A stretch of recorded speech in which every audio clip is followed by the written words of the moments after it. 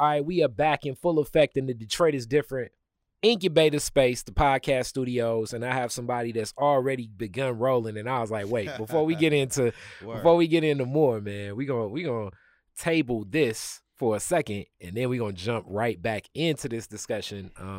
As everybody knows, and if you don't know, I'm letting you know now, hip-hop was my journey into marketing, into content creation, into everything that I do now. So when people say, hey man, you just gave a good presentation, or this was a really good proposal, or how did you think that through? I'm like, yo man, I've been doing this type of thought process, you know, Miyagi style, meaning like I learned in hip hop a lot of what I apply in business today. Word. And the people that know me best know that like, oh, okay, I can see you doing that. And then the people that don't know me like, man, you have a lot of confidence when you're sitting giving these presentations. I'm like, yo, you think this is confidence? Psh, try being that person that signs the open mic list. Yes. And you number 4. And you know you number 4, but you got to wait till 158 to rhyme. Oh, indeed.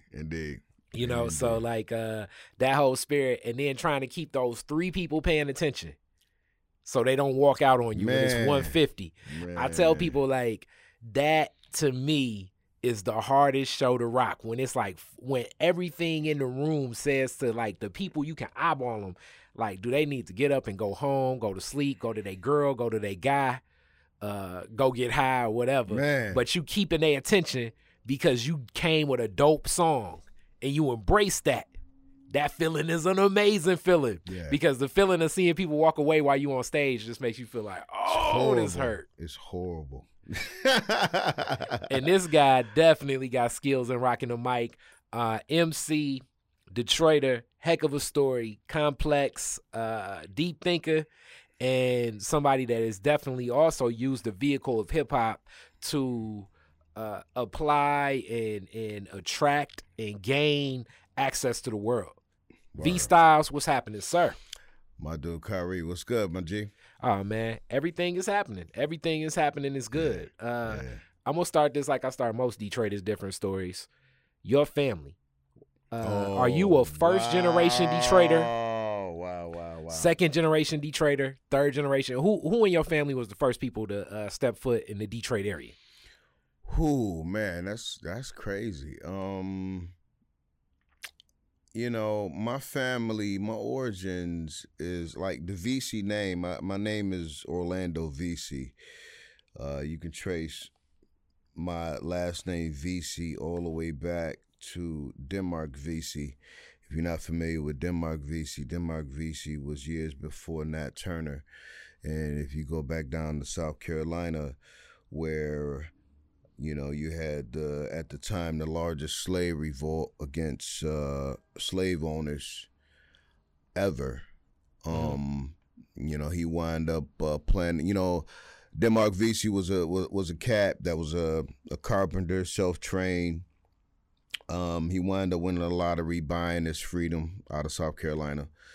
And he also took his earnings from the lottery winnings and freed other slaves, and they planned a revolt, which would have been the largest revolt for black slaves at the time against slaves owners. And somebody within his crew wound up snitching him out, and he got hung. And years later, Nat Turner revisited that same scenario, and we seen the story on that. So pretty soon we got an exhibit coming up, I believe November 15th at the African American Museum for Denmark VC, and it's going to be the largest display as far as he's concerned, museum wise in North America, man. So I'm so proud of that. I'm a 4th generation descendant of Denmark VC. My family is from, I hope they make a movie about Denmark.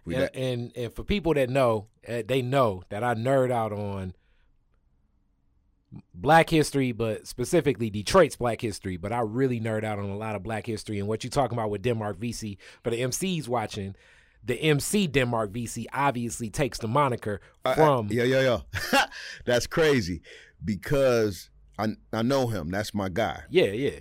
And he hit me up and he was like, man, do you mind if I'm like, dude, are you kidding me? You dope. Do what you gonna do, because at the end of the day, it brings, you know, you bringing people to light that may not even be aware of what you're trying to present. Yeah. And it gives them an opportunity. You know, I come up in an era when it wasn't the internet. So, you know, I'm internet savvy, but I grew up when it just was, you know, dictionaries and encyclopedias, you know, so we didn't have none of this crazy shit, man. Now, all you got to do is enter the name in the search engine, and you can find all the information. But within that information, you know, as they say, doing the knowledge is the 5%ers would say. Indeed. Like, doing the knowledge, a lot of MCs, as we know, you know, took monikers of the mafioso characters. Corny.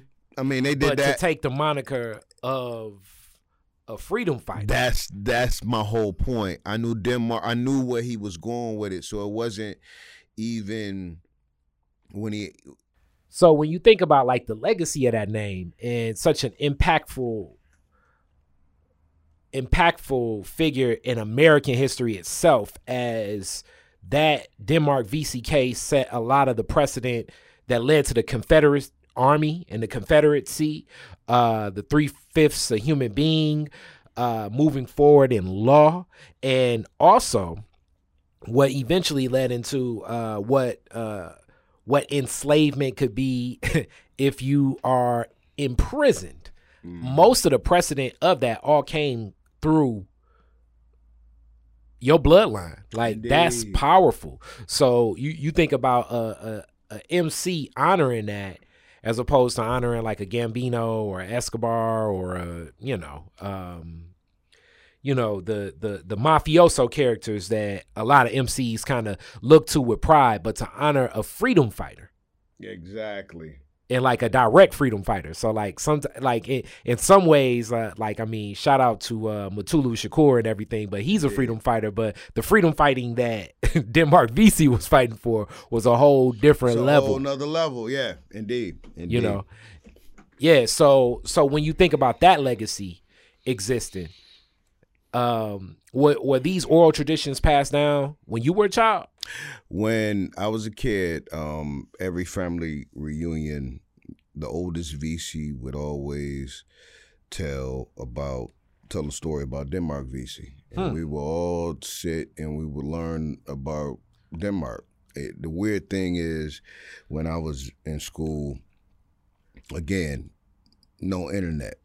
All we had was library cards and, you know, books that, you know, you might be able to find outside of the library, but all you had was the library for information. So every February, you know, at least, you know, if you black, you writing about, it's Black History Month, so you writing about, you know, black figures while everybody else was writing about, and I love these guys.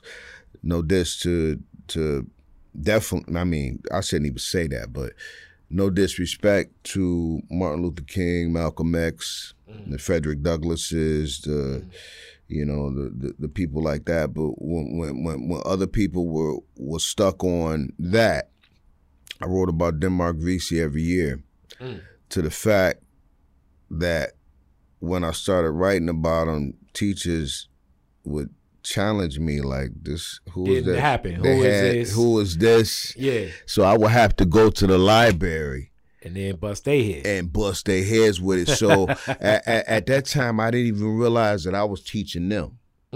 And that's like, wow, you revisit that, and I'm like, wow, I was teaching them all along, and they had no clue. And it was like they was kind of rebuffing me, like, get this out of here. And then when I bring actual facts, it's like, wow. So that it made them do the knowledge.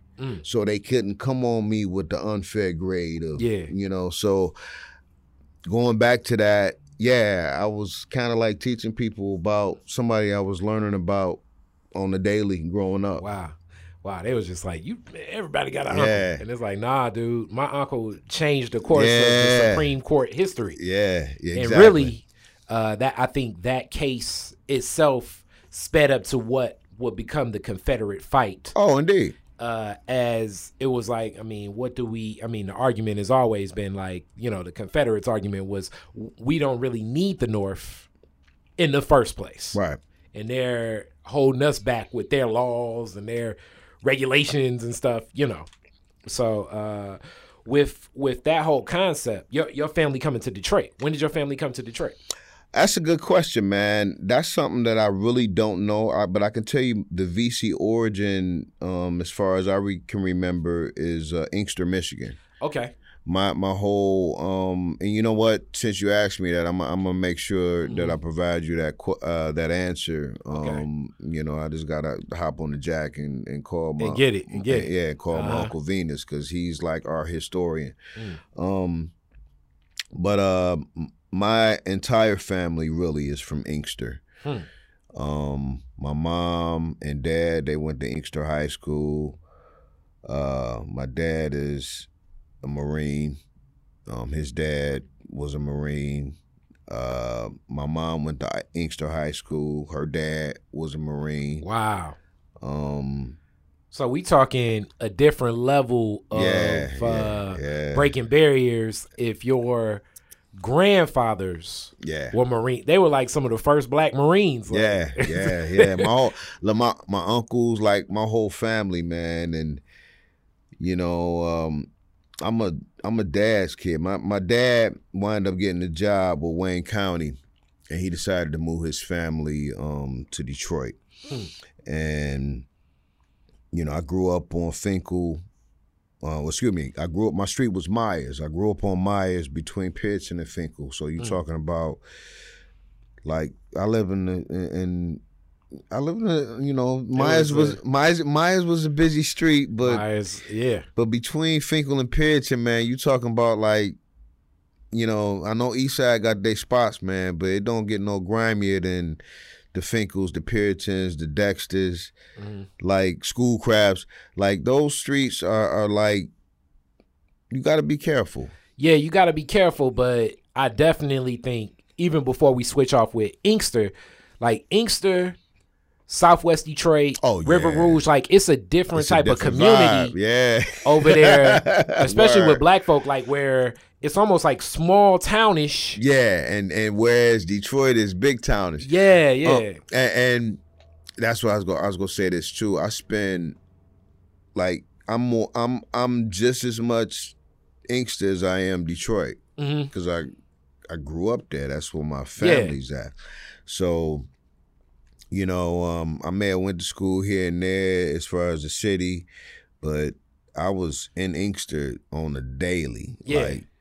Like that whole Black downriver experience is really to the point where, and even Southwest Detroit, like the Black community there has always has a different tie, especially when we think about like the 70s and the 80s. Yeah. When people were there, people know the doctor, people know the dentist. Oh, indeed. You know what I'm saying? Yeah, it was really a village.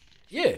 It was really a village. So like your ties and your family there, was it one of those things where like you be there and they be like, hey, yeah, that's one of them VC kids. All you got to do is look at the face and the freckles. You look at the face and the freckles, they be like, oh, you related to Harold? Yeah, that's my uncle, man. Who your daddy, Melvin? Oh, I know. Oh, yeah, he the oldest. Yeah. So it was like you couldn't get into too much food. No, not at all. See, and that's the beauty. Like the community back then, man. If it takes a village. If I'm cutting up, then I'm gonna get it from them, and then they go tell my people. My people will give it to me again. And, you go through that a couple times, man. It's like, you know what? Let me straighten up and fly right, and that's what we not getting today. That's a whole nother issue, though. Yeah. And a lot of working class folks over there, most definitely, like those pockets of towns, and even in a lot of ways, Highland Park right here, where like towns and pockets made around the plant, the industrial industry of like the way that the streets were set up, with the churches set up, like the whole city itself was functioning around an industry. Now, when you you know, the 70s and 80s was kind of the transition as we have seen a lot of industry. The industrial age is, you know, not what it used to be. Let's put it like that. Man. So its impact on cities like River Rouge and Inkster. Right. Like, what was that? What was it like watching that transition as you were growing up? You know, it's a little different. Seeing people out of jobs and trying to figure out what they're going to do next, that was difficult to see. You seen people persevere from losing their job, because it's like you got people that work in one industry all their life, then all of a sudden it shuts down or it changes. Now what are you going to do? You know, we've seen a lot of people, you know, rise above that, and then you've seen a lot of people, you know, fall off because of that, and that's the crazy part about it. Nobody's the same. It's like we're all affected from it, and you know, you got some people that live from check to check, even now, you know, living check to check, and then all of a sudden something happens, and it changed their whole psyche to where they don't want to be here no more. You know, and that's scary. Like, you know, so thinking about the industry back then, it's like, wow, man, I watch a lot change. Like, we don't have a lot of stuff that we had in the city. Like, the city we used to have, like, movies within the neighborhoods, the you know, the theaters, like, right across the street from Eastland Mall. Then you got, I mean, that's Detroit, but, you know, you had the Mercury, then you had the Northwest, and you had this certain entities, you know, within the city where people had things to do. And it's like all that disappeared for what? Like, at what price, you know, you take those things away to where now we have a community to where all they want to do is ignorant things. Yeah, yeah, like that community, when you think about where you moved over there on Finkel and everything. Yeah, I remember man. You know, like the retail corridor was still close in proximity of like that Greenfield, Grand River area.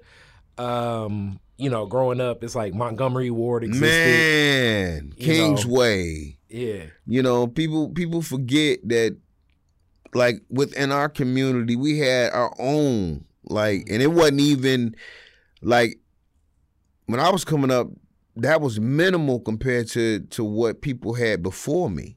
Yeah. Yeah. They had way more. Yeah. So if I got the last piece of that and we ain't got nothing since, because there's nothing really in the communities, like, you have to outsource for everything, or you go to order on the internet. But there's nowhere for us to go within our community to make us feel proud of, you know, getting things, getting goods. Like, we become dependent on going to Southfield, going to Troy, going to, you know, why is it like that, man? That's it's like, you know, they purposely program us to make us feel a certain way. I'm not going to adapt to that. I refuse to. Now, it's a couple places that I'm sure growing up were common places, like party spots, because that's the other thing I think about that Finkel neighborhood. Yeah. Like, if you wanted to go to high school parties, it was a couple, like the Knights of Columbus Hall, the Cotillion Ballroom. Yeah. Depending upon if they had enough money, like even the West Club would do like some high school-ish parties and stuff. What was that culture like, even being in that mix? Because that was kind of where, like, the way that I think the East Side would come around, like that Van Dyke Harper area, the West Side kind of in that era of, I think, like the 90s, 80s, would be over in your neighborhood, basically. It was dope because you got to see a lot of different flavors, man. And it was, you know, it wasn't peaceful all the time, but it was fun. It was fun, man. I mean, you know, if you wake up in the morning and you want to start some trouble, you a cornball anyway. But most people want to just get out and, you know, let their head down and have fun. and I'm happy that I got a chance to really experience a lot of good times, man. And that gives me with hip hop. What were some of those first songs going to those parties that was like, man, yo? For me, now you talking about Detroit or are we talking about like just in general? Both. In Detroit, wow, man. When I was coming up, wow, you could say Chaos and Maestro. You know, I went to school. Me and Jason went to school together. We went to DePores, man. Okay. Jason, you know, he has the K-Man 313. Jason Wilson, he's a motivational speaker. He's a martial artist. He's one of the dopest people, you know, social media wise right now because he's always. I'm pretty sure you've seen his stuff. Yeah. I've watched that dude switch from DJ Maestro. This is a guy that, like, when you was in school, when he got behind them turntables, like whether it was at an icebreaker, whether it was at a party, and I'm like, man, I went to school with that. We go to school with, you know. Look, I work out a lot now, and I was in. I go to a lot of LA fitnesses, man, and one day I went to. I met my boy up at Royal Oaks LA Fitness, and I seen my boy Michael Stats. He's a journalist. He works for XM radio, and and he does Lions football for WJN. And I ran into Jason. I was like, man, he gave me the biggest hug. I mean, he's like the coolest dude. But I'm like, dude, Chaos and Maestro, you ran like Chuck D was co-signing you while we was in school together. Like, while we was in school. Like, so it's, like for me, like people like that, AWOL, to me, You Don't Want None of This is the coldest. It don't get no better than You Don't Want None of This, man. That AWOL, like when I hear it, when I still hear that track, I mean, it's a crazy record. But I also think like getting a record, I was telling this because I was younger and hearing it and just watching it on TV, but a record coming when you in the scene of it, like it's a different feel. Like when you hear it at the party and then you get the record, it's like, oh. I remember being at Southern University and seeing You Don't Want None of This come on the box, and I would lose my mind. And I was way in Louisiana. Wow. We had a couple people back then, man. Detroit's Most Wanted was doing their thing. I mean, you had a couple. Merciless Amir, A Day Without a Rhyme. Oh man, and you can't forget this dude, man. One of the coolest dudes that you will ever meet, and one of the dopest like Detroit solo records that ever come out. Frankly Speaking, by my man Awesome Dre. I can remember waking up in the morning and my pop taking me to school and hearing You Cannot Hold Me Back. You cannot hold me. Dun, dun, dun, dun, dun, dun. I mean, like that dude, man. And he was another dude that was major before. Like I think he was on Bryant Records, but he had a distribution deal through Priority. Like Awesome Dre was doing his thing, man. He a dude that don't get what he deserve, in my opinion. I think Dre, and he's definitely an interview coming up. Every time I see him, I'm like, man, I got to get you in the mix, and then. I love that dude. Touch. That dude is real. But Dre, to me, like, I guess how New York and everybody else looks at like what Rakim represents to them. Yeah. He's like what I think like he's that for Detroit. He's still the same dude though. And first off, he looked like he damn near 20 still. And I'm like, Fountain of Youth, baby. The Fountain of Youth.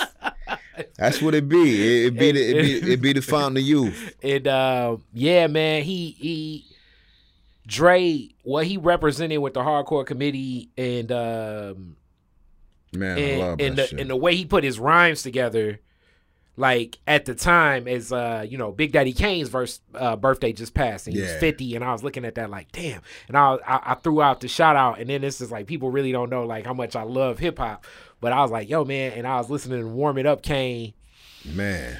And I'm thinking to myself, like, man, putting these words together, like right now, the style exists, but to see a MC craft a style and recognize, like, damn, I never heard nothing like this before. It was like you were alive to witness, like, a new, I can't even explain. It's like you know, like a new way of watching basketball or something. Like, damn, he just dunked from the free throw line. You know, and this is what I compare it to. I always tell a person, like when they want to show me the newest or let me hear the newest shit, you know, because I don't really be on me unless somebody, you know, and I'm super humble. I do this because I can do it. But if you play Follow the Leader right now by Eric B. and Rakim, and you listen to his rhymes, and you compare him to today's greatest wordsmith, it don't miss a beat. Nah. It don't miss a fucking beat. So that's one of the things that bothers me, you know, in hip hop. Whether it's country, whether it's rock, whether it's alternative, whether it's you know, calypso music, whatever it is, dudes be rocking today 100 years old.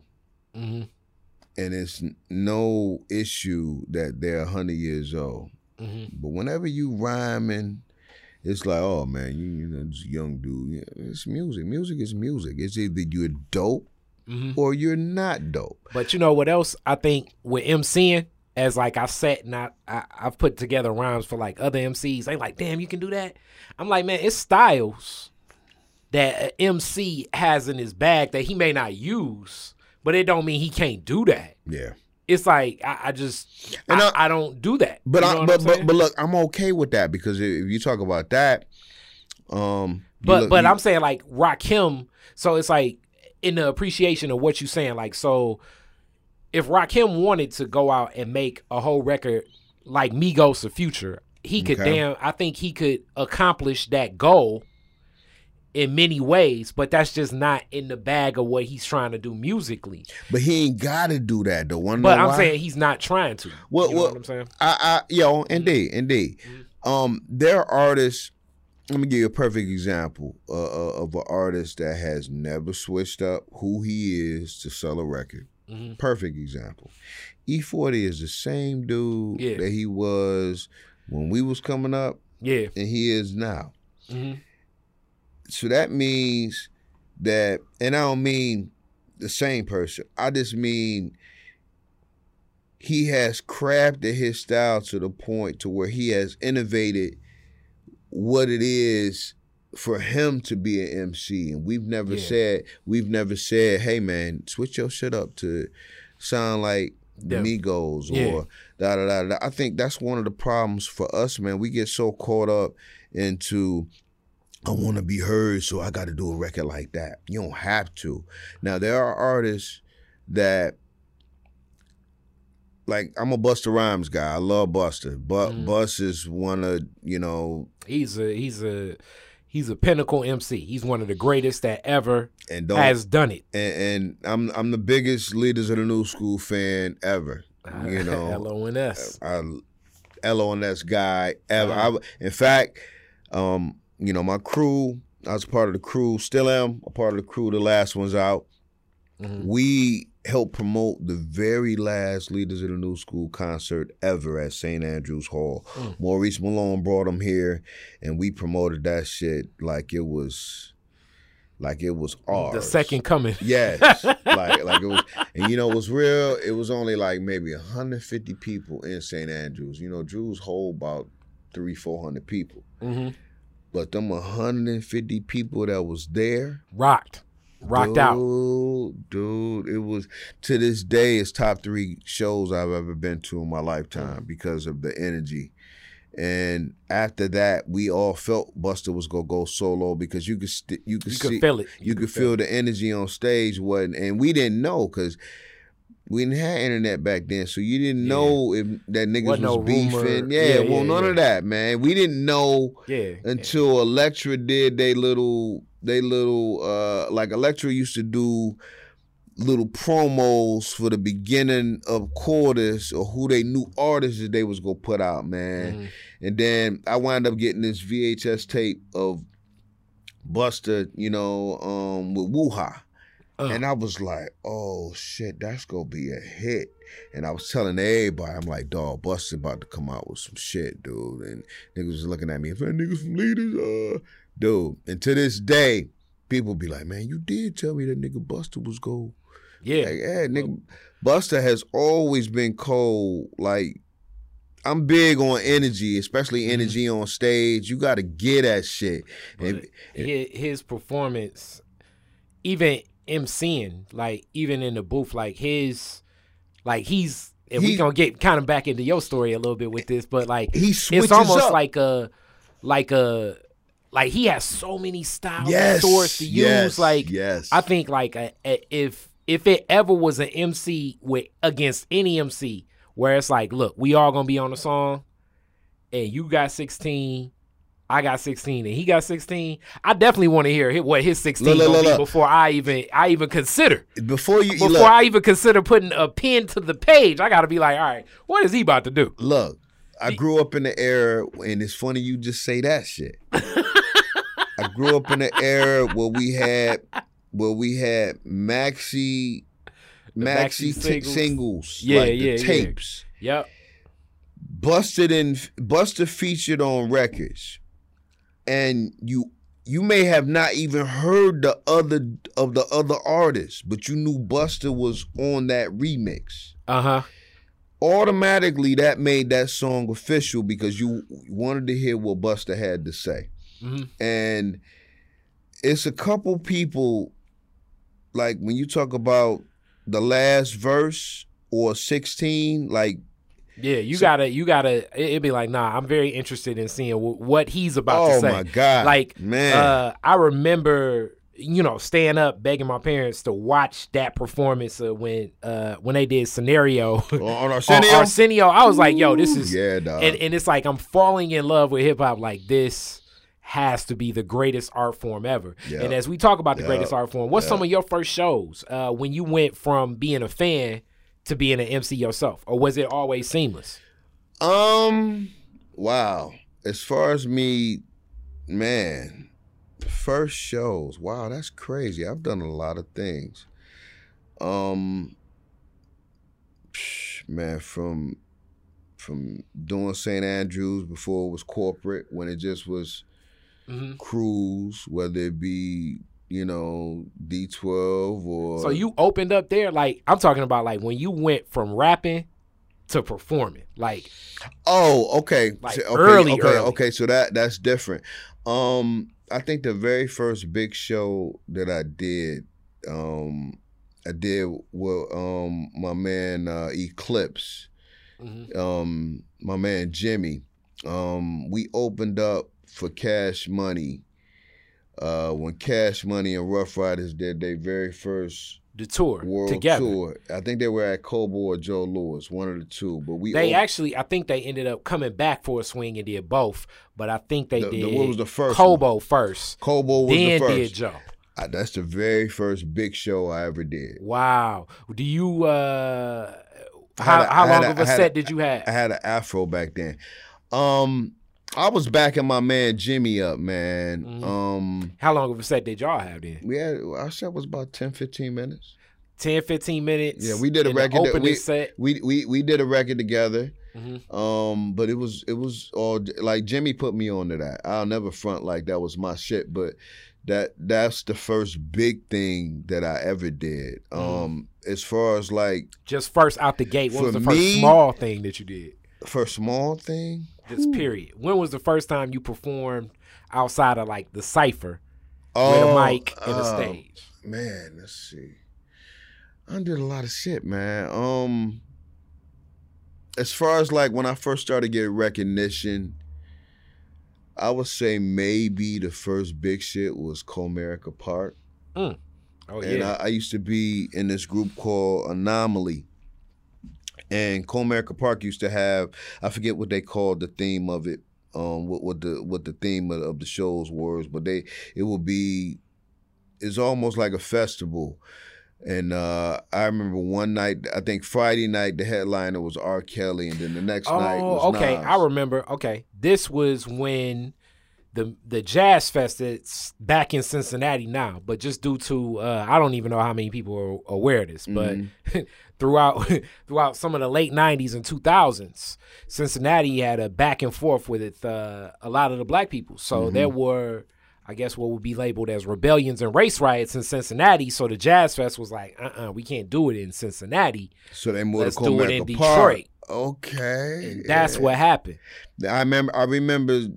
I remember R. Kelly night rained out, and then the next night Nas was on. And the OJs were there too. OJs was there. Look, that was dope for me. He was like, yeah, look, what they do. Yeah, look, that was super dope for. Yeah, the OJs was. I forgot that the OJs was there. Wow, that's crazy.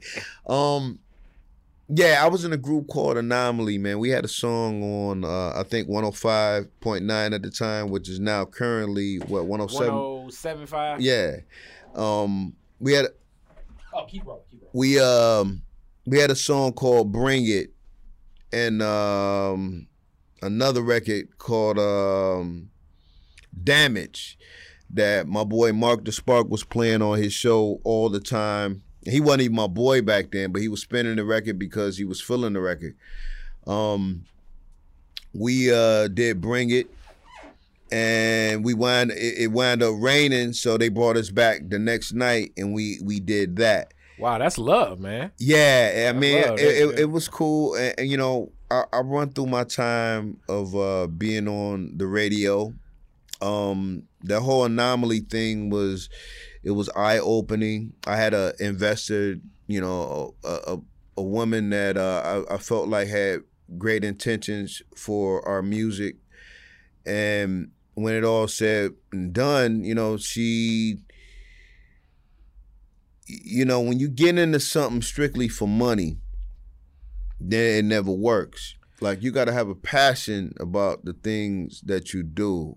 And everything that we did on that project, with the exception of my partner's rhymes, like his rhymes were his rhymes, but as far as beats, concepts, it was all my brain. So the vision of the whole project was you. Yeah. I mean, we all agreed on the name, but as far as bringing the beats and the whole flavor, I think Doe may have had one or two tracks that he had input on.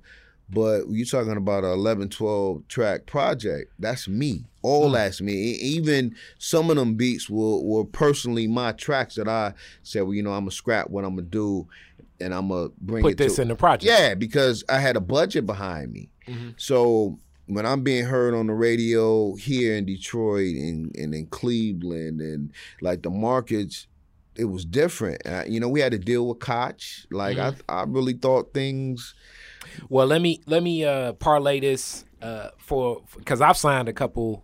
I don't want to say bad deals as much as I've been in agreements with people where their vision and my vision didn't mesh, and that's what it sounded like. Yeah. And for anybody listening to this, because I just know most artists' attitudes is, I want to do the art. I want to do the art. I want to meet somebody that want to do all the business, and they do that. Yeah.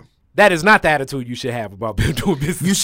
You should know the business. You should definitely know the business. Yeah. And take this from two guys that have learned. And also, it's a lot of people that just because they have money and they're looking to invest money, it's a lot of smoke and mirrors in this entertainment. Woo. So the money they think that they're going to make back or recoup or whatever is so many more people that, you know, want to make money from you than make money with you. That you know they'll offer you, hey, you know, you can pay me and then I'll introduce you to them and they'll get your show here and they'll get you there and you can pay your way onto this and you can pay your way onto that, and it's like, okay, when will money start coming back? And it's like, don't worry about it. You're going to get large. And it's like, what does that mean? Smoke and you know, mirrors. so That's real. being that you learned in a group, and then the tough thing about that group dynamic, especially when you're younger, is like, you know, you bring your girlfriend, you bring your parents, like it's all these other people that invest. Are like, damn, man, you put in all that work, shit about to work out. Look, we signed our deal. She wound up, you know, I had to work. Like she was doing all the superficial stuff, like keeping me fly, you know. But her man, you know, shout out to my man Wood. Wood was like one of the heads of Al Wassam, so he can get us the Al Wassam leathers. And at that time, they was like super premium. So, you know, that was nothing for her to keeping us looking nice and taking us out of town and stuff like that. But she wasn't paying everyday bills. And So that is so many artists. Like, and I mean major artists. Yeah. Sometimes you'll interact, you'll hang out with them, and then you be like, yo, you want to go get something to eat? And then they eat like, yo, dude, I needed this meal. Yeah. And you be like, damn. Yeah. It was just Applebee's. Look, exactly. It was just how. Look, I've never, you know, my dad, my mom have always instilled in me to work for what I want. Yeah. I've never been no knucklehead as far as depending on strictly just music to get by, man. You can't think like that. If you can't gamble your whole way through life, you know. So it's like you got to make sure that certain things, like there are just certain necessities in life that if you're dependent on music, I mean, don't get me wrong, maybe a small percentage, you know, could do certain things, but a majority of people are not living that extravagant lifestyle that you might see on TV. No. That's smoke and mirrors. Extremely small percentage. Yes, and there's so many more people that it's interchangeable. And then just even the industry itself. Like when most artists come up to me and say, hey man, work with me and I want to do this and I want to do that. And then I ask them, the next question I say is, when's the last time you bought some music? And then they say, and I say, when's the last time you bought a concert ticket? And I'm like, all right, so you trying to make something that you won't even buy. You're not even the customer or consumer of what it is, but you think that I should take my money and invest in you, and you don't even invest in your own. Like you don't even know what the industry is. Most artists don't even have health insurance, man. Man, beyond health insurance, just the state of affairs is so tough. Yeah. Oh, indeed. I mean, health insurance, retirement. What type of will and testament of what you do own, how you own it, what happens to it? Because I mean, even right now, when I think about my intellectual property of my song, and that's what's so weird about music. You know, your songs out there, my songs out there. You know, we pass or something happens to us, we get incapacitated. They snatch one of our songs, put it in the new Matrix. Oh, indeed. How would our family go about recouping the money for that? You know what I'm saying? Like. I mean, Michael Jackson's estate is having issues with this. So, I mean, Kari Frazier's estate definitely. I have, you know, I got a daughter that's 18 and a son that's 13, and they will always be the controllers if something happens to me. Yeah. So, but having those talks and those discussions and even having that in place of like, oh, this is what an entertainment attorney should do. This is the way they should move. That's deep. So like from that situation in a group, how did you end up, what was your journey? Because I'm sure you had like a bad taste in your mouth, but you stayed moving. Look, it was the week, I never forget. You remember when all the power went out for like 2 weeks? Yep. I wind up, I had a record that was spinning on both stations in prime time. Mix shows, prime time, like I was getting rotation. And you was in the mix. Yeah. You was getting in every club for free. I'm doing shows all around the city. You could get a drink from damn near everybody for free. Look, yes. But I'm doing promo tours. Okay. We wind up, you know, that thing happened when we lost power. I had to go to work. I work for Wayne County. And you know, I had to go to work. And it's like, well, we got rehearsal today. And it's like, well, I got to go to work. You know, I know these records. Let me go to work. I got to make my money. I'm not asking for anything. Just unreasonable. Yeah, just let me go to work. And her ultimatum was, is either you go show up or I'm kicking you out. And and I thought about it. I was like, bills or her kicking me out of the group. I was like, this is all my idea anyway. It's your money. I was like, I'll be good. You know, it is what it is. So she wound up kicking me out the group and replacing me with somebody else. Oh, man. And temptation. And yeah, I got temptation. And the funny thing is that shit didn't work out because it wasn't the same feel. It wasn't you. Yeah, it was. See, and you learn quickly that, damn, okay, yeah, I may have replaced him, but it's definitely not the same, and it's not the same feel. So the problem with me for that was it left a sour taste in my mouth. I didn't want to experience that again. And I was on paper for 2 years. So I couldn't do anything until I got off paper with this lady, man. So I just plotted, and I didn't know what direction I was going to go in or if I even wanted to continue to do this, because I work. I'm good. I don't really need to do this. I do this, you know, I do this. Yeah, I do this love. It's for me, it's therapy, you know, if that makes sense. Yeah. I wind up, every year I used to go to this place. Well, I used to go to New York every year to celebrate New Year's and my birthday, because my birthday is on January 4th. And after I celebrate my birthday there, I will always come home. And around then, it was Month of the Man, and I was at the Tunnel, and I was there for Flip Mode's Gold Party for the Imperial album. And, you know, I know Splip Star, that's my guy. I wound up seeing Redman there, like walking around the Tunnel, like you're walking around people that we see on TV all day. So I wound up seeing Redman there. Me and Redman always been cool. And, you know, we cheaped a little bit. He was like, man, I'm going to be in a place called Justin's next week, man. Me and Meth, we about to do this Month of the Man tour. So I was like, that's right up the street from me. Down the street from my people. I said, I'll be over there, man. And, yeah. And it was the following week. So I went up there. And my man Ron used to own Justin. So he took me to the back, you know, some drinks and, you know, some finger sandwiches or whatever. And my boy Gov was back there. I didn't know Gov at the time. Big Gov, he talking about another MC that I need to get back in effect for full Detroit is Different. Oh, indeed. With a unique story of what I call like mixing success of real life with hip hop success. Indeed. Continue.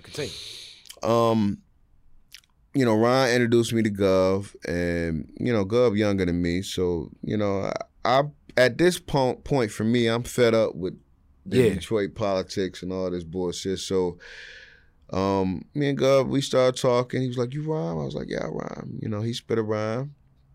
I spit a rhyme. He spit a rhyme. I spit a rhyme.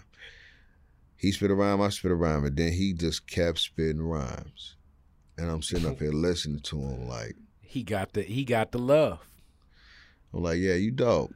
But I was at a point to where I felt like, you know, I don't feel like fucking with nobody else. And I gave Gov my number. Gov called me the very next day. That's real. And we've been friends ever since. Wow. And that's 98, 99. I remember. What's so funny is I was at that damn signing too. Because I think Meth didn't show up because something happened to his daughter. Or something like that. I don't know what, but I know Reggie was there because they were, my dad's a CPA, and at the time, all right, so you get to a point where you kicking it with Red, you come back to the D, connect with them again, but it really wasn't even necessarily Red you was connecting with. You connected with Gov. I wound up seeing Red, you know, for a brief second, but it was like me and Gov for the most part, man. And back then, man, you know, back in my youthful exuberance years, man, I knew I was gone off something, whether it be Hennessy, whether it be whatever. But me and Gov, that was like the thing. And I gave him my number, and I didn't even think he'd probably call me back. And he called me back, and we've been, rocking ever since. You're talking about like 19, 20 years now. And I've always said this, Gov to me is, you talk about complete artists. The MC is dope. The MC is real dope.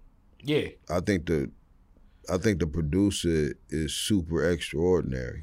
I admire him most because of his business vision. And to do it all, like, but that's kind of like where my mind is in business. But like the way he moves in business, budgeting every step of the way, like it's embracing the idea of independent artistry. Mm-hmm. So y'all working together kind of triggered, like it lit you back up. It lit the flame to move. Gov has always told me to do me. And he's always been part of my vision as far as like, if I've always felt like if you hear me, you're gonna hear him. Mm-hmm. He's just always been that guy to make sure that I got that right sound, and he caters to what I love, but put his own little into it. Mm-hmm. I'll take Gov before I take anybody. I'm talking about I work with a lot of dudes, but if I work with a lot of dudes. If I call Gov and say, man, I need this, like he's a person that I never have to question. Mm-hmm. He's gonna bring me something, authentic for me. Like he may get these dudes over here, like the current, whatever they want to hear, whatever the makeup is. But for me, he can't bring me that. He got to give me something that's different, which makes him different, to be able to create this way and then go over here. Like Gov is like, I've been asking him recently, like, dog, please enter a beat battle. Just enter a beat battle, because there's a lot of people, like I hear they joints and it's dope, but I've been listening to this dude for 20 years. He's self-taught. Like he's taught himself how to work the ASR 10. I remember first meeting him, I wanted to start making beats just off the things that I would see him do, making beats and then putting it into a 4-track and making a 4-track sound like a 16-track. So to see him do the things he would do with sounds and manipulate them, it was like, wow, I want to do something different. But I can't buy the ASR 10. I'm going to buy me an MPC 2000. That was definitely the ASR 10 was like one of the first tools. It's either the module or the board, and Gov worked off either one of them. It didn't matter. He'd take the module and just program it, and then chop it. And then if it was the board, he'll still do the same thing, but it just was easier because it was the board that was like, and then here's the thing. Yeah, I can write and rhyme, that's great. But when you talk about producing, there's a certain language that you got to understand. If you don't have a producer's language or a producer's know, then I thought I just was going to pick the MP up and just start making beats. Mm-hmm. I had no knowledge. A lot of people have done that. A lot of people are still trying. Frustrating, bro. It's frustrating, but I also think like the like knowing what to add, where to add, and then it becomes like as I was telling it's Sonny, because I seen him grow so much with me working with him. The guy Ian, when I first met him, and I was like, yeah, you can guide these people, but so much of this also is knowing the vision for where the music is going to. And I think it's a lot of guys that can make good sounding beats nowadays, but to actually produce and know like where that breath comes in for the artist to be themselves and expressive, that takes the art form of the producer. Gov didn't know how to work an MP. Mm-hmm. But I watched him literally within 5 minutes figure that shit out. Mm-hmm. Oh, yeah, this is dope. I can see. And he showed me how to chop drums, how to sample, how to just do things that it's like, wow, I would have never known this had you not shown me, because it's a completely different language. So and that's why you have to respect the producer, man. Respecting the producer and the engineers is super important, because you're only as dope. Yeah, you could be dope lyrically, but if you don't have nothing that's gonna make your vision stand out, then also being on the same page with them, where they buy into your vision and expand upon it, can be some of the, that's really where everything happens. So you went full swing back in, like, did you ease back into working with Gov, or like, was it like we at it again? From that day at Justin's? It was a gradual process, because we wound up, he was dealing with this dude named Chris, and he had a label called D-Boy Records. And I wound up signing with D-Boy Records for this compilation called Storm of the Century. I was on the title record, Storm of the Century. Then I had another record called Waiting. But was this more so just a solid based on your relationship with Gov? Oh, yeah. More so than like that crew? It was everything with me being based relationship-wise with Gov, because Gov believed in me, and then Chris was like, ooh, come on. And back then, it's like, man, I just want to whatever, you're not really thinking about certain. So at that point, it was really that therapy of like getting in the studio, letting it out. I got it in me. But unlike my old situation, I kind of just can come in as an MC, tear it down. Oh, no. See, I had to tell you that story. Yeah. Because that story is before the Anomaly story. Mm-hmm. Now, when I wind up, as far as the Anomaly story is concerned, when she wound up replacing me, I had to sit down for a minute. Mm-hmm. And I didn't know what I was going to do. Okay. But I knew I had records to where, and then, you get in a certain profession, and they think, oh, man, when you tell people what it is that you do or you love doing, you got a lot of people that are dream killers. They don't want to see you happy for whatever reason. You could be a cook, and you could say, man, I make the best hamburgers on the planet, and they'll hate on you for talking about how much you love making hamburgers. It's the dumbest shit in the world to me. Like, why would you hate on somebody's passion? But there are people out there, and most of the time there are people that don't know what they're good at in life, if they're good at anything. So they sit back and they judge people that have something going on. But I had a lot of songs that I wind up recording, solo-wise prior to the Anomaly stuff. So there was this little thing where the internet has started becoming accessible, and you could send music to different people. And that was around the time where we were phasing out of two-way pagers. Mm-hmm.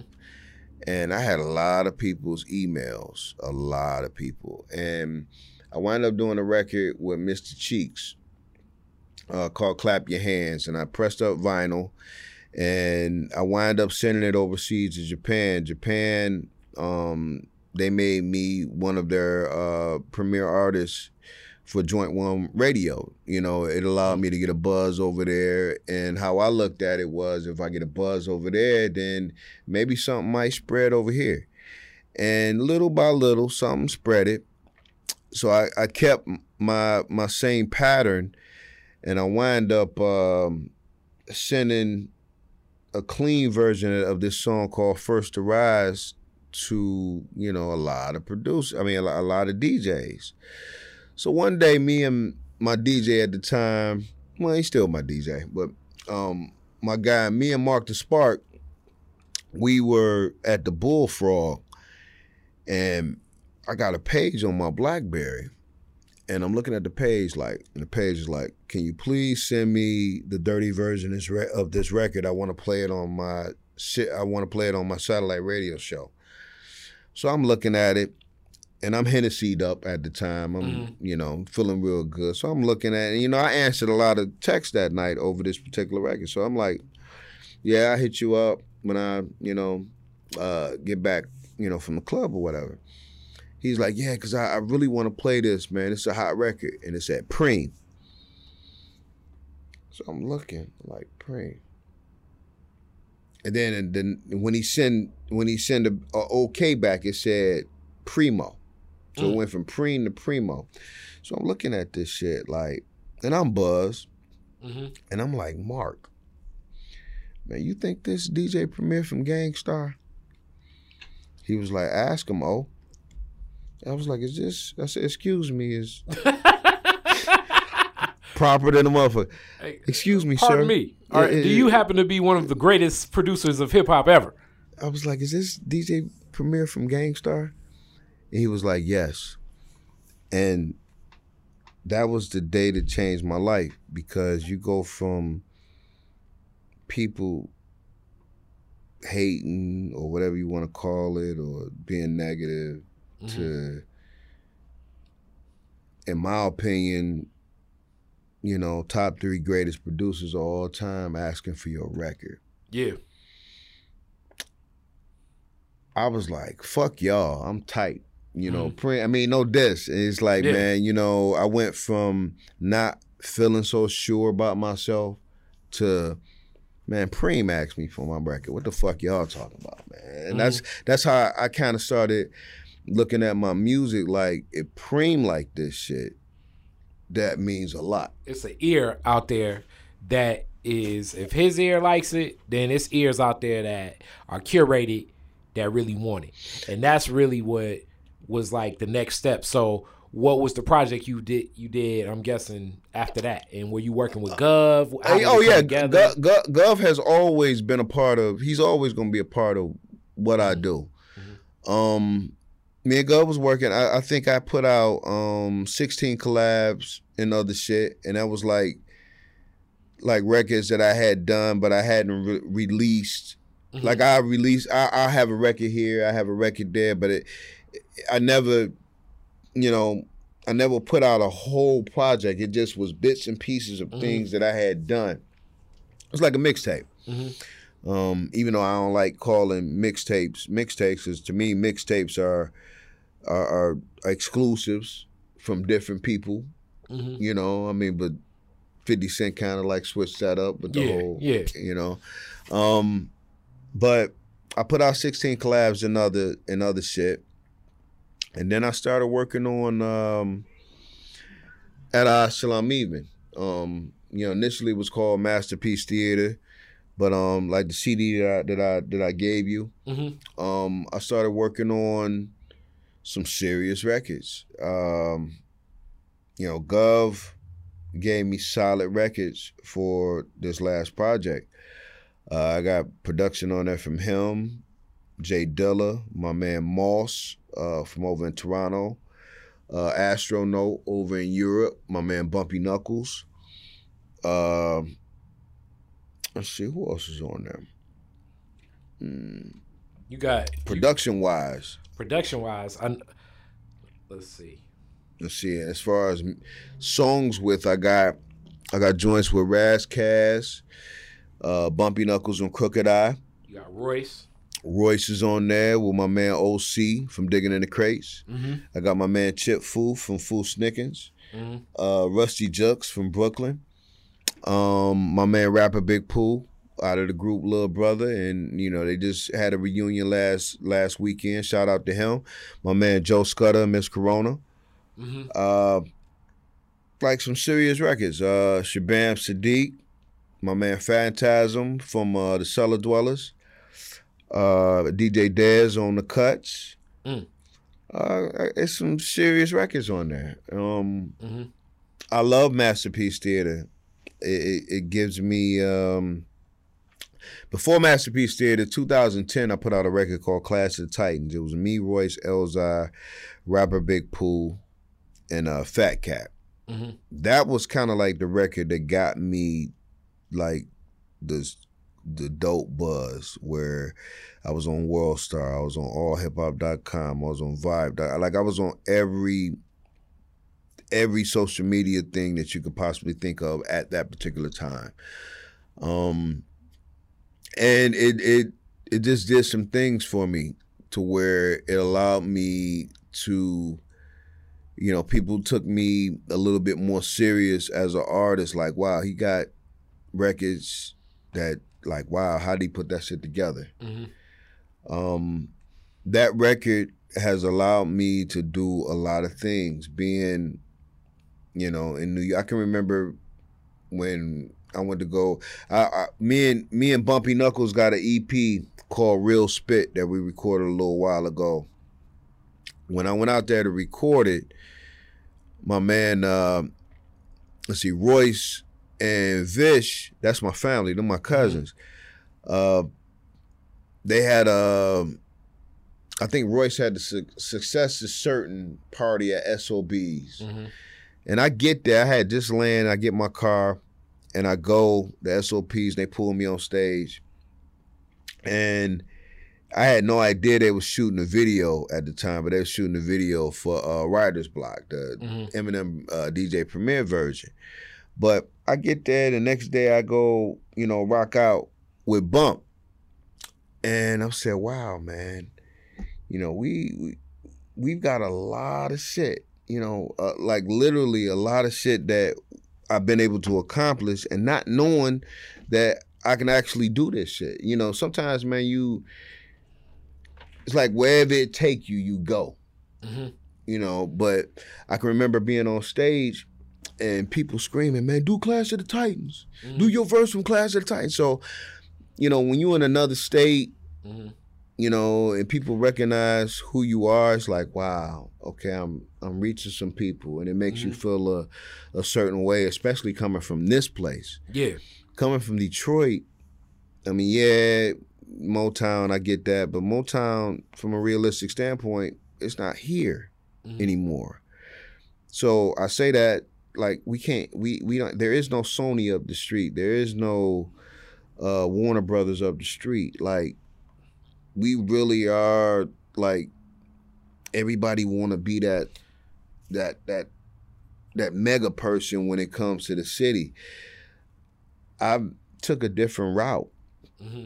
I always felt like wherever they accepted you, that's where you should go. And that's one of the things I think Gov does too. Like Gov is very strategic with the stages and the shows he rocks, making sure he reaches his fans, his audience, as opposed to, I think, being compromised by like what he perceived as, you know, the direction to go, which connects him to like the success that is bountiful in many ways. I think you too.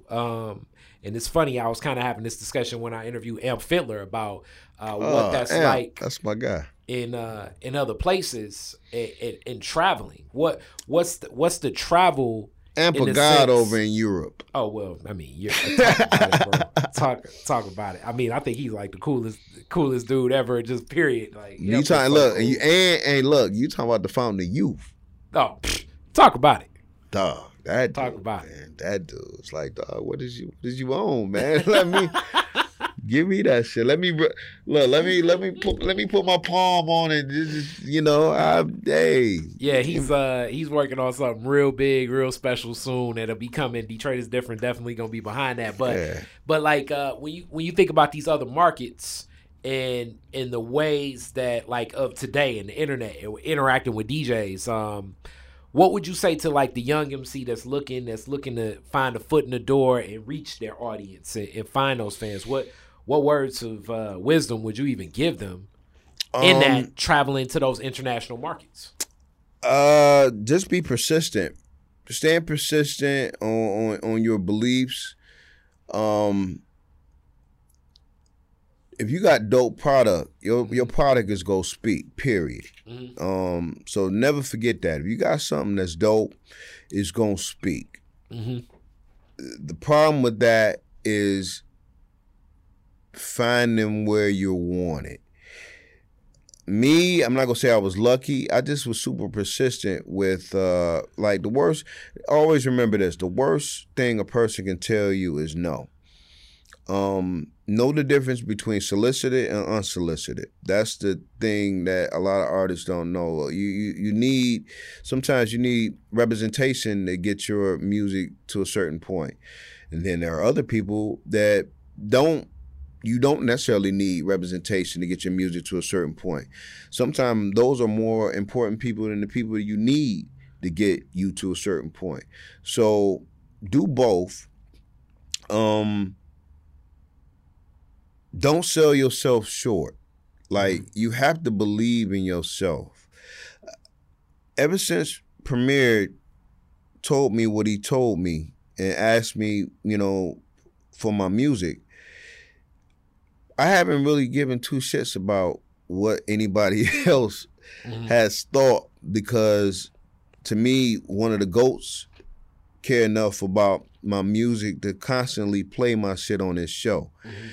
And he always tell me, V, I only go play it if it's dope. That's what's up. I'm only gonna play it if it's dope. And the real dope thing about somebody like Preem is I can have a certain single that I'm trying to promote. He won't play that single. He'll pick like something that he find dope. Off my last album, I got about 18 records on there.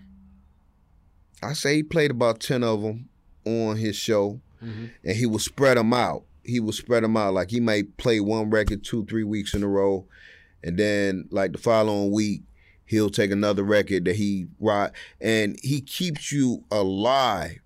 Like, the thing is, like, music today is microwavable. As soon as you put it out, it's either gonna hold your ear or it's not. And if it don't hold your ear, chances are you're not gonna hear that record again. If that. For what I would say, the popular audience, because I definitely think if it ever was a time, music, hip hop is the anchor of all of this music ship right now. Yeah. So like the ship of music is moving to where hip hop is, and it's really marketed to 8 to 13-year-olds. Oh, indeed. So indeed. And I'm generalizing of what popular music is. So like for the person like me, I may get a project and I may not listen to it for a month and a half, but to an 8 or 13-year-old, a month and a half is like eternity, So I definitely know how the time moves, So with as you think about like making things that are more timeless and evergreen, even with your music, and I definitely think you have the advantage just the way you craft it in the first place. What do you see what's next for you in your journey with music? Will it be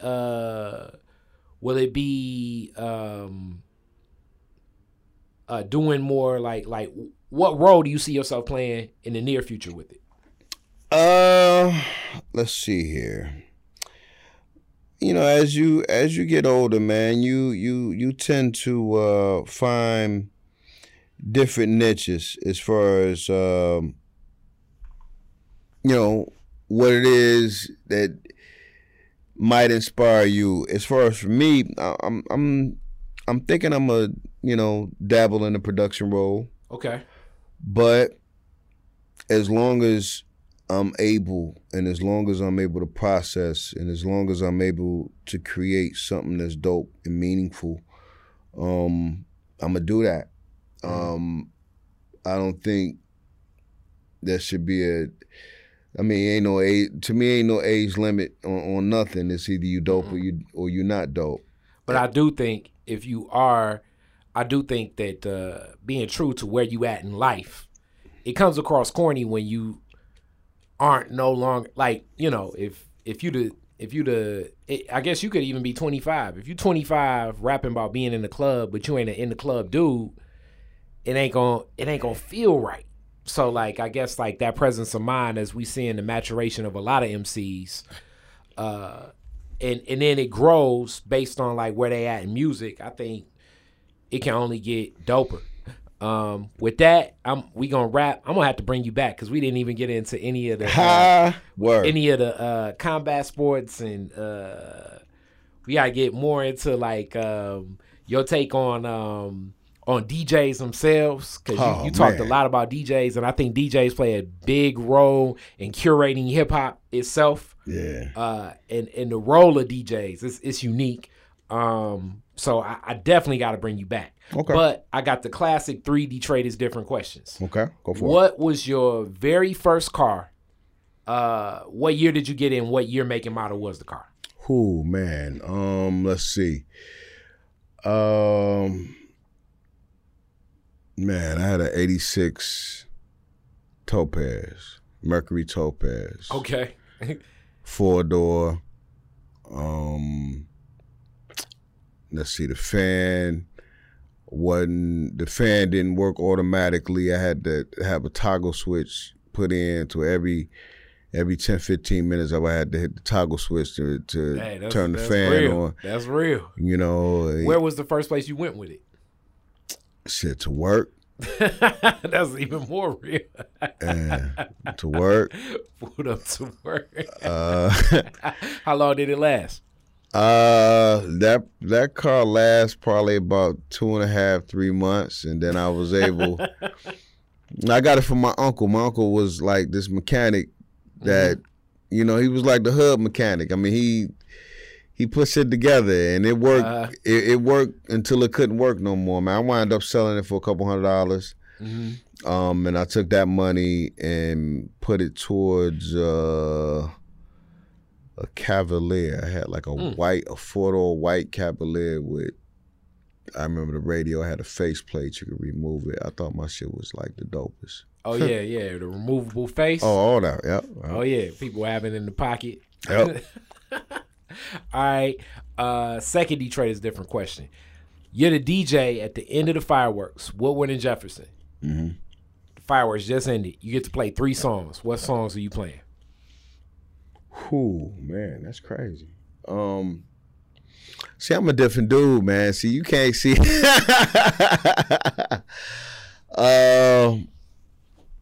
Let's see. 3 songs I'm playing as soon as the fireworks is over. Yep, and you can be a 2 type of DJ. You can try to play to the crowd, or you can just play to yourself. It don't make a difference. I'm going to play Don't Stop Believing by Journey. Okay. Maybe The Final Countdown. It's the final countdown. People gonna feel like they at the palace. I'm with it. I mean, cause you talk about fireworks. Yeah. Man. Of course I gotta throw some hip hop in there. What would I play? What would be a third?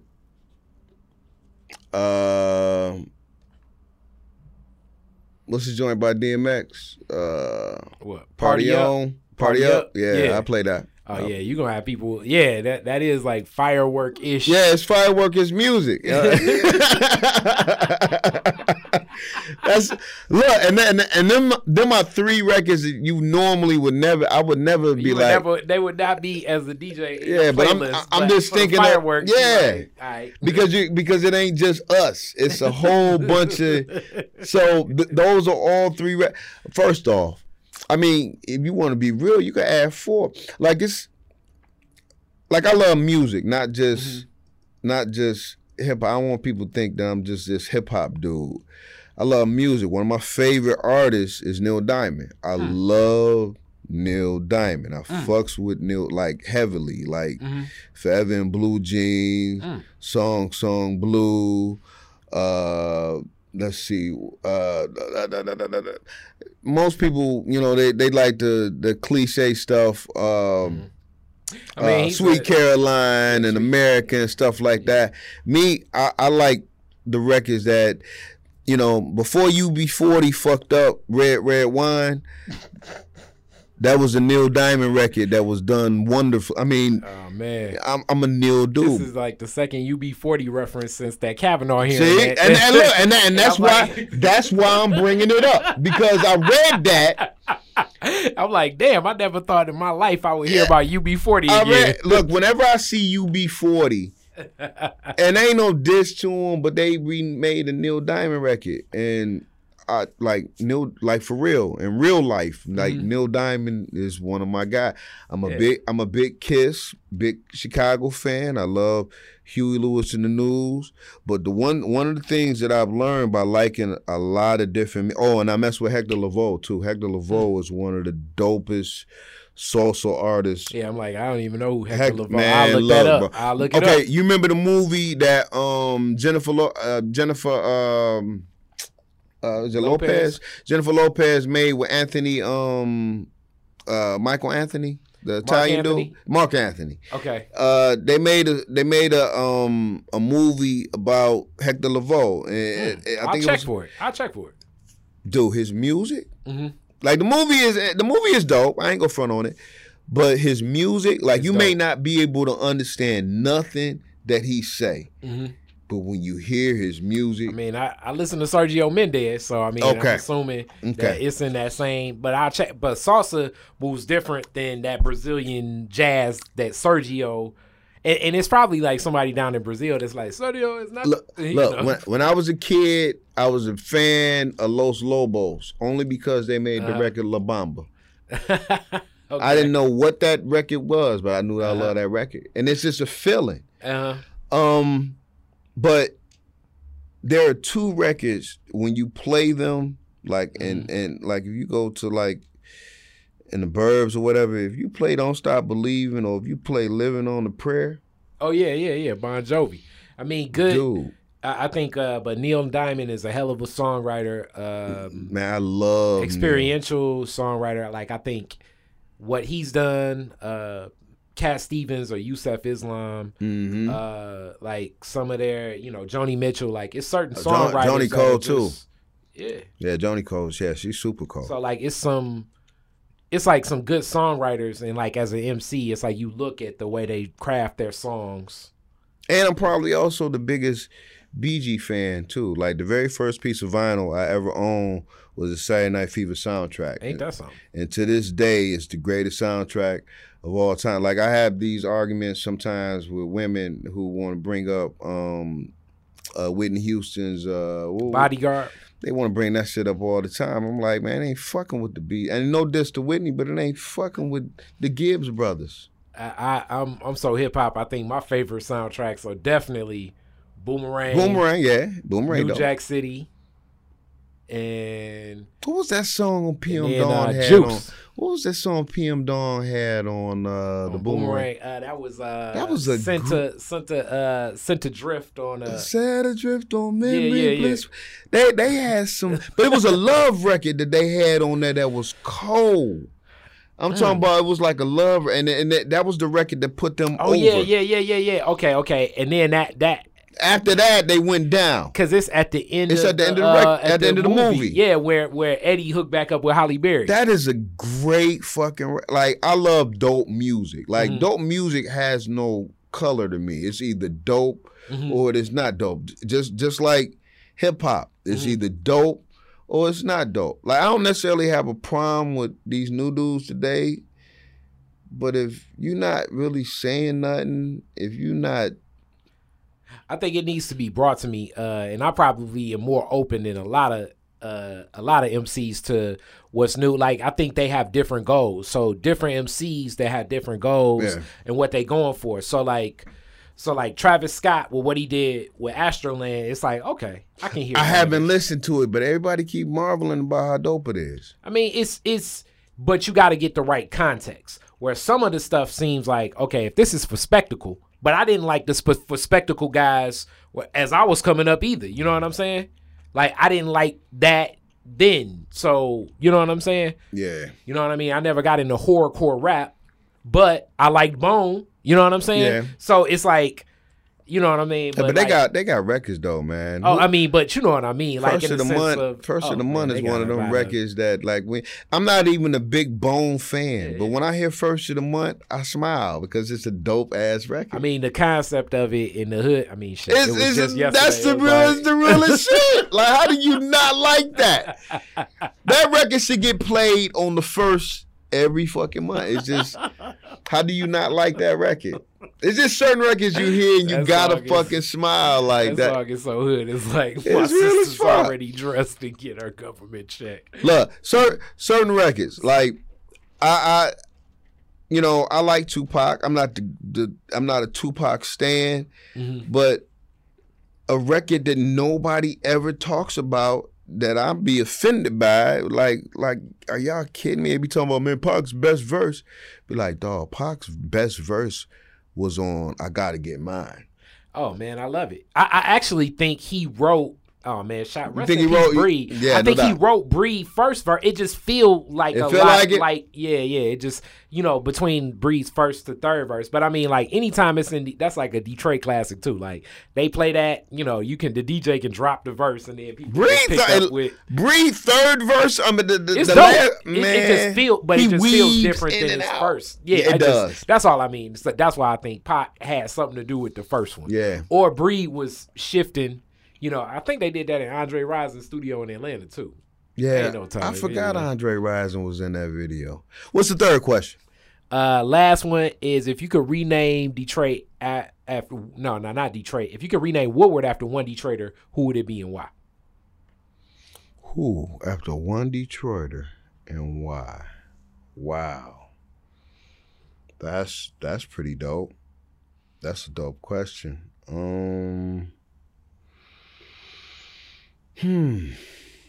Wow. After one Detroiter, who?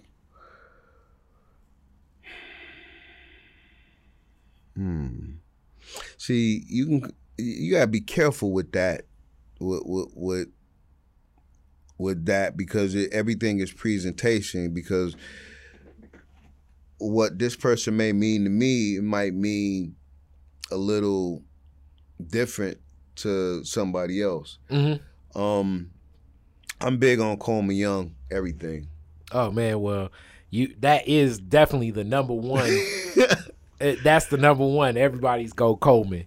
I'm big on Coleman because there are things that are happening today that he was speaking about 20 years 20, 30 years ago about what's currently happening in the city as far as the gentrification and and when you come back, we'll talk about that. As you lived in downtown for so long during this transition of what's happening in Detroit, so scary, bro. You lived in downtown when it was no Starbucks. And now it's my apartment literally was right across the street from. I could look outside and see the Renaissance building. Yeah. And like super close. Yeah. In proximity of everything. The pre-Starbucks downtown Detroit. All of that, yes. Yeah. That was a different Detroit. I went. It's like for me, it's an episode of The Twilight Zone. I wake up and I got Harold and James right next door to me, and now I got Paul and they ain't no diss, but Paul and Amy on the side of me now. And it's like, I'm thankful because I can afford to live down here. I can do certain things, but it makes me, and I'm all for, like, I believe that, I love us first and foremost. It'll always be us first. But I also believe that you need different makeup in your community to make up a community. Like, the world is not 100% black, even though I'm black all day, every day. You have to learn how to adapt. I love learning about other cultures. I love going to other countries. I love breaking stereotypes. That's big to me, man. I can remember when I was in the Marine Corps, I was in boot camp with people that never ever been around black people in their life. And for me, that's hard to believe. I thought you was going to say a white guy beat you in a one-on-one pickup. Nah. Like, damn, it's real. You silly. But all they know, because they live in little rural towns. Oh, man, it's so many, and that's what I like about Detroit, because it brings a lot of intersections. That's why I say Detroit is different because of the people. But you need that. When you travel definitely military experience does put you in proximity with. Give you it's like, damn, America's a big country. Like people from cities that you never even not only heard of, you don't even know the city that they say, well, the big city is this. And it's like, what is that? It gives you a different perspective, just at least coming from here. Mm-hmm. I can remember crossing over the borders of Mexico, man, and seeing kids with no legs playing banjos, just hoping to, and you know they're out there for a long time playing a little banjo, just trying to get some money. Get some change, yeah. And it's crazy, and it's like, wow, we complain about, what are we really complaining about? You know, when you put things in perspective, man. So I'm just super thankful that I can get up every day and work hard for what it is that I want and continue to do music the way that I want to do it. And there's no limitations to what I have going on.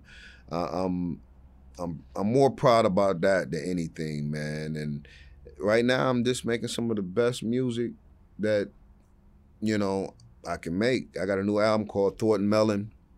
I can talk about. Yeah. Please do. I got a new album called Thornton Mellon that I'm gonna be dropping hopefully in a couple weeks. I want to try to get it out here. I got a show on the 28th at SOBs with Bumpy Knuckles, Biz Markie, Notch, DJ Premier, a couple other legends in the building. Craig G. I'm super proud to even, you know, be brought out. Be in that. Yeah. It's, for me to even see my name on a flyer with these dudes, it's like, wow, that's crazy. That's dope. Yeah. But my new album is called Thornton Mellon, and I call it Thornton Mellon because, you know, Rodney Dangerfield is one of my favorite comics. He had a movie back in the day called Back to School where he was a high school dropout, and he wound up becoming a millionaire on selling tall and fat clothing, you know, and he sent his son off to college, and his son wasn't doing too good in college. He wind up, you know, lying to his dad, telling him he was on a dive team when he wasn't on a dive team, and he was flunking out. So to motivate his son, he decided to go back to school. And not only was he the oldest freshman, he was the oldest freshman on campus, but he also was the dopest freshman on campus. So you just gave, man, you just gave the most intellectual breakdown of that silly ass movie, and I love that movie ever. I felt like it was like a Roger Ebert. I love that movie is. Look, I mean, but Wally Sparks, all those goofy movies. You gotta be able to laugh, man. That's the whole thing. So the premise, like for my project, is, I'm an older dude. I'm Thornton Mellon, and I'm taking y'all back to school on what hip hop. That's dope. That's supposed to be about. That's dope. I like it. I like the concept. Let me know. We'll definitely pump and tie in the video. This will probably be like late October when we drop it. Oh, indeed. Anyway, so it'll probably be there for release. I'll put the link up. Okay. We gonna build again. Just know V Styles will be back. It's more to talk about. Wait a minute, hold on. But before we bounce.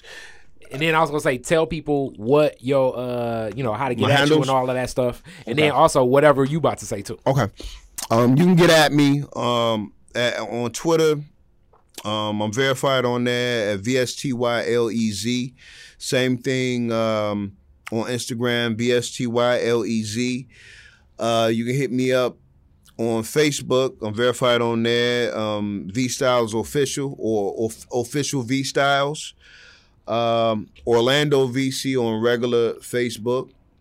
Just hit me up, man. I mean, you know, I'm not no Hollywood dude, you know, type guy. But the name of the album is Thornton Mellon. I got a single that I'm gonna be dropping soon called Respect with my man Sky Zoo. My man Big Gub produced it. I got a remix with 14K. I got another single that my man Pete Rock produced called Detropolis, and it's like my ode to the city. Shot a video for that, and shot a video for the Respect joint. I got production from Notch on there, my man Moss, Apollo Brown. I got some shit on that. This album, in my opinion, is better than my last album, and I love my last album. This is pretty heavy for me. I keep y'all in tune to what I'm doing. Thanks for the love. Yep. And you should be able to see that Respect video or the whatever if the Respect.